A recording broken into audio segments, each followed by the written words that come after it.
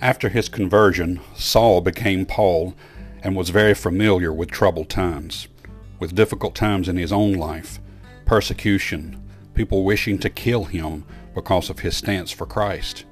And so you and I, we ask the same question: Lord, how much longer is this going to go on? What is it going to take for me to get through this? There's no doubt that Paul had some of those same feelings, but I also know in my heart that he looked up. In the book of Romans, chapter number 15, he says this: "For whatsoever things were written aforetime were written for our learning, that we through patience and comfort of the Scriptures might have hope." When there seems to be no hope, when there seems to be no way out, when there seems to be no end, we have to rely on the Lord, specifically His Word. Paul says those things that were written before are for our learning and for our help. And what better place to go than Psalms? Psalm 102, verse 16. "When the Lord shall build up Zion, He shall appear in His glory. He will regard the prayer of the destitute, and not despise their prayer. This shall be written for the generation to come, and the people which shall be created shall praise the Lord.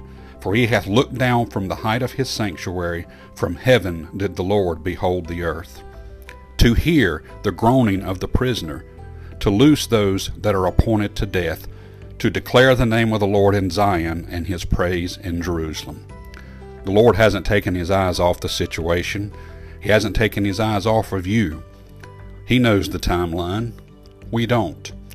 And He requires us, implores us, to have faith, to look to Him for the answers, to go back to His Word and see what He said back then and how it applies today. It says we can learn from the past. We can learn from our past. We can learn from the past of the people of God. And so let's read the Psalms. Let's read the Scriptures. Let's go back and see what the Lord said in the past, that we may find hope, that we can find answers, that we can find what may be next. Don't lose hope. Don't lose favor in the Lord. Let's keep our eyes where they need to be, and that's focused on Him. Yes, the troubled times may come. They may continue for a while, and we don't know what time they'll end, and we don't know the ultimate solution, but we know the ultimate solution provider is Christ. May God bless you, and have a wonderful day.